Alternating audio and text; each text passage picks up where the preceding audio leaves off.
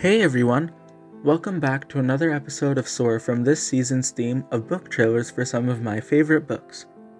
Flowers in the Gutter is a beautiful true story of children who rose up against the Nazis and took action when all hope seemed lost.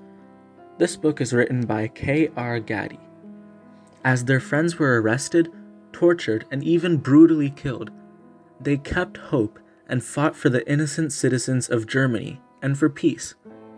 As the Gestapo continue enforcing Hitler's rule, these heroes spread knowledge of the truth, rather than the propaganda that is pushed forward to all citizens.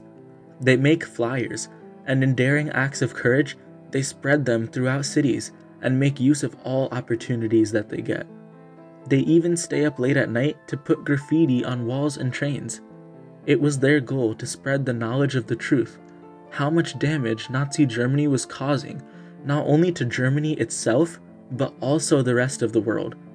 They were able to make so much of a difference that their rebellious efforts were directly addressed in Nazi newspapers. The book is so touching and heartwarming because the reader can feel a slight glimpse of the pain that these heroes had to endure due to the excellent writing that Gaddy has to offer. The reader is able to connect with the children and place themselves in their shoes, trying to imagine how their lives were, a world unimaginable to them but that they can aim to understand. These brave kids rose up again and again, even when every single day the situation seemed to worsen. They had to hide in bunkers and starve while the Gestapo searched for them in the streets above. They could not even afford to attempt to be reunited with their family members, because that would put their family members in danger. This book is a must-read and will inspire you to accomplish great things, to realize that even as children, anyone can make a difference. Will these young children be successful in their mission to save the world? Read to find out and discover the touching ending offered by this book. For me, this book was really special because I really like true stories about people who do brave things. It is quite inspiring.